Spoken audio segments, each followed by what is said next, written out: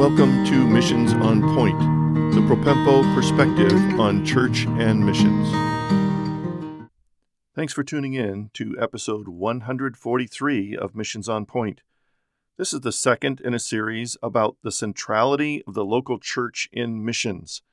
And as you may have learned from the last episode, this is a synopsis or overview of a book that I'm authoring on this subject. This second episode deals with Christ's view of the local church. Here in Propempo International Ministry and in the Missions on Point podcast, we like to start with the Bible. And what better place to start than in Christ's view? To set the stage, we'll start with the general overview of the term church in the New Testament. There are 109 references to ecclesia, or the term church, in the New Testament. It is predominantly applied to the local assembly of believers or a local church. The plural word applies to a group of churches in a particular region, just like in Galatians 1:22, it refers to churches of Judea, or a number of churches, as in other churches in 2 Corinthians 11:8, or for all local churches together, as in all churches in 1 Corinthians 7:17. In our current day, you may hear or read terms like the invisible church or universal church, which are usually intended to mean the collection of all believers, regardless of location or even time. I believe these terms are harmful to our understanding and our interpretation because we often assume that when we see church in the Bible, that it means this universal or invisible church. That is neither good interpretation or good practice. There are a lot of Christians out there that like to think they're part of the universal church and not have any obligation to be committed to a local church. In fact, in the mission side of things, we often get confused with so many organizations trying to do evangelism and discipleship with no reference to the local church, and that is contrary to New Testament thinking. The terms visible church or local churches are intended to mean the collection of mutually committed believers in a specific local church or group of local churches. The New Testament primarily refers to local churches when it uses the term church or ecclesia. In fact, as we'll see in the macro contextual sense, the default interpretation of the term church should always have a local church or a group of local churches in mind. Only when the term church is used in a context for which the local church does not make sense should it be interpreted to mean the universal church. Robert Saucy writes, "As for membership in an invisible church without fellowship in any local assembly, this concept is never contemplated in the New Testament. The universal church was the universal fellowship of believers who met visibly in local assemblies." F. Bruce wrote to the effect, "The New Testament knows nothing of a believer not being connected to a local assembly." So we can easily say that the New Testament assumes that believers will be a vital, active member in one local assembly. There is no room for church hoppers. There is no allowance for Lone Ranger Christians.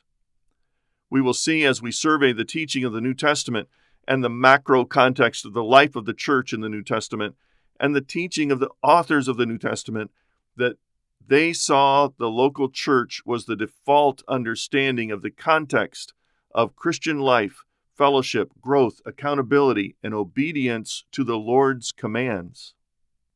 Now, it's also helpful to recall how the church is referred to in images or analogies in the New Testament. The church is referred to as a family, the bride of Christ, a new temple or God's house, a holy priesthood, the pillar and bulwark of truth, and last but not least, the body of Christ. Note that all of these have as their basis interdependent relationships, mutuality, a special relationship to God and His truth, and particular relationship to Christ. Let's get into Christ's view. First, we start in Matthew chapter 16 and look at this context as we find his use of the word church. I'll read verses 13 to 20. Now, when Jesus came into the district of Caesarea Philippi, he asked his disciples, "Who do people say that the Son of Man is?" And they said, "Some said John the Baptist, others say Elijah, and others Jeremiah or one of the prophets." He said to them, "But who do you say that I am?" Simon Peter replied, "You are the Christ, the Son of the living God." And Jesus answered him, "Blessed are you, Simon Bar-Jonah, for flesh and blood has not revealed this to you, but my Father who is in heaven. And I tell you, you are Peter, and on this rock I will build my church, and the gates of hell shall not prevail against it. I will give you the keys of the kingdom of heaven, and whatever you bind on earth shall be bound in heaven, and whatever you loose on earth shall be loosed in heaven." Then he strictly charged the disciples to tell no one that he was the Christ. Verse 21, from that time Jesus began to show his disciples that he must go to Jerusalem and suffer many things from the elders and chief priests and scribes, and be killed, and on the third day be raised. Two notes quickly. One is that we know that the rock on which Jesus builds his church is not Peter. It was a play on words, and the rest of the New Testament gives us nothing to support the idea that Peter was the foundation. In fact, it is the statement or confession of Peter that is the rock on which the church is built. And this is confirmed for us in 1 John several times, but notably 1 John 5:1. Everyone who believes that Jesus is the Christ has been born of God, and everyone who loves the Father loves whoever has been born of him. This is an echo of that confession that Jesus is Lord. He is the Messiah. I love a quote from a dear pastor friend of mine. I don't think it's original with him. He says, Jesus has only one building project, and it is the church. The next occurrence is in Matthew chapter 18. It's in a set of interesting, smaller interactions with people about temptation and about being lost and found. And he says this in chapter 18:15 and following. If your brother sins against you, go and tell him his fault between you and him alone. If he listens to you, you have gained your brother. But if he does not listen, take one or two others along with you, that every charge may be established by the evidence of 2 or 3 witnesses. If he refuses to listen to them, tell it to the church. And if he refuses to listen even to the church, let him be to you as a Gentile and tax collector. Truly I say to you, whatever you bind on earth shall be bound in heaven, and whatever you loose on earth shall be loosed in heaven. Again I say to you, if 2 or 3 agree on earth about anything they ask, it will be done for them by my Father in heaven. For where 2 or 3 are gathered in my name, there I am among them. There are so many connections in this passage to local church. This passage is about Christ's instructions on church purity and restoration, or sometimes it's called church discipline.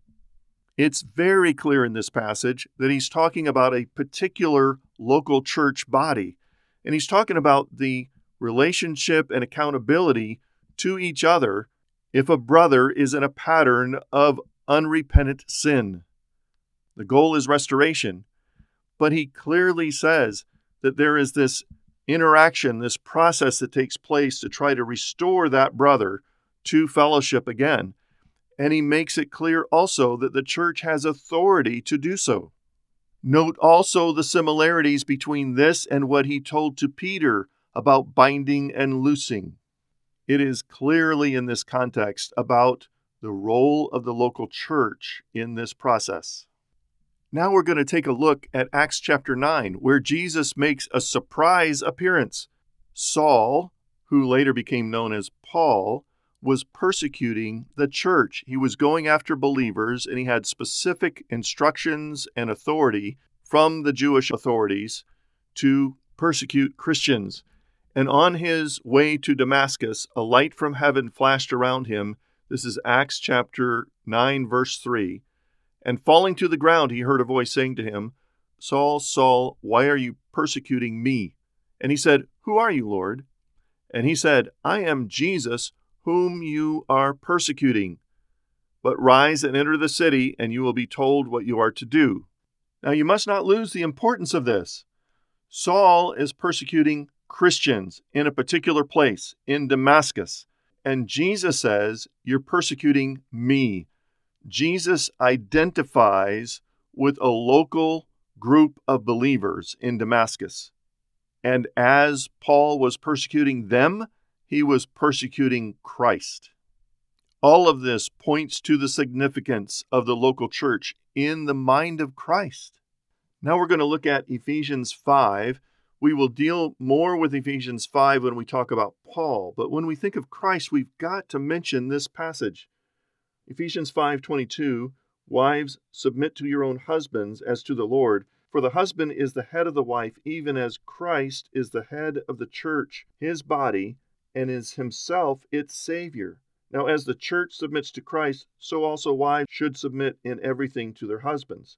Husbands, love your wives as Christ loved the church and gave himself up for her, that he might sanctify her, having cleansed her by the washing of water with the word, so that he might present the church to himself in splendor, without spot or wrinkle or any such thing, that she might be holy and without blemish. In the same way, husbands should love their wives as their own bodies. He who loves his wife loves himself. For no one ever hated his own flesh, but nourishes and cherishes it, just as Christ does the church, because we are members of his body.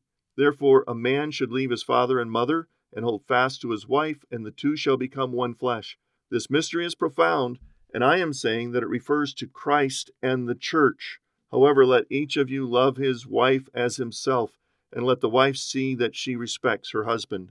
So many uses of the term church in here, and it's obvious that Christ values the church so much that he gave himself for her and does everything for her so that he might present her to him complete and blameless.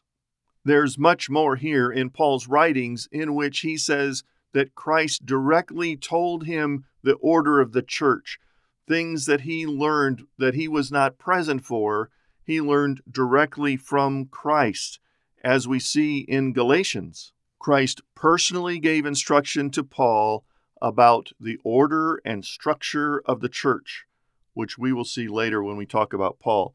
But we must go on to Revelation in the first 3 chapters. What we see is that the revelation of Jesus Christ to John was starting out as a revelation of Christ himself, passing along instruction through John to the 7 churches of Asia. These are specific churches, and the single big picture thing that I want you to see is that Christ knew them so well. He knew everything about them. He knew the names of their leaders. He knew the names of sinful offenders within the church. He made specific corrections to each church and urged them to follow his instruction through the Apostle John, inspired in Scripture. Christ makes it very clear that he has local churches on his heart, specific local churches, and he knows every one of them. He says in chapter 1, verse 17 and following, Fear not, I am the first and the last, and the living one. I died, and behold, I am alive forever, and I have the keys of death and Hades. Write therefore the things that you have seen, those that are and those that are to take place after this. As for the mystery of the 7 stars that you saw in my right hand, and the 7 golden lampstands, the 7 stars are the angels of the 7 churches, and the 7 lampstands are the 7 churches. And then he goes on through chapter 2 and 3, addressing each of the 7 churches in order. We start by seeing in Christ's view that it is his priority to build his church. In chapter 18 of Matthew, it's clear that he's thinking about local churches, individual local churches everywhere. And in Acts 9, he makes it clear that he identifies with the church. When the church is persecuted, then he is persecuted. We see from Paul's note in Galatians and elsewhere in Acts chapter 9 and then in 22 and 26, confirmed with his testimony in Galatians and in Ephesians 3. His interaction with Christ, specifically getting instructions for how the local church is to be organized. We see the beautiful picture in Ephesians chapter 5 of the church as the bride of Christ and his body, and he does everything to provide for and purify his bride.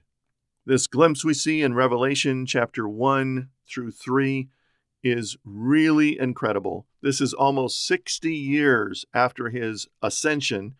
He comes back to appear to John and give him specific instructions about specific things and people happening in local churches around the area where John was living and ministering. Please stick with me for this series and let other people know about it also. If you have questions, comments, please write me through email, ministry@propempo.com. Thanks for joining us today on Missions on Point. We trust that you'll find more help and resources on our websites at propempo.com and missioserve.org. We are so thankful for those who support us, enabling us to produce this podcast. Now to God be glory in the church and in Christ Jesus forever and ever. Amen.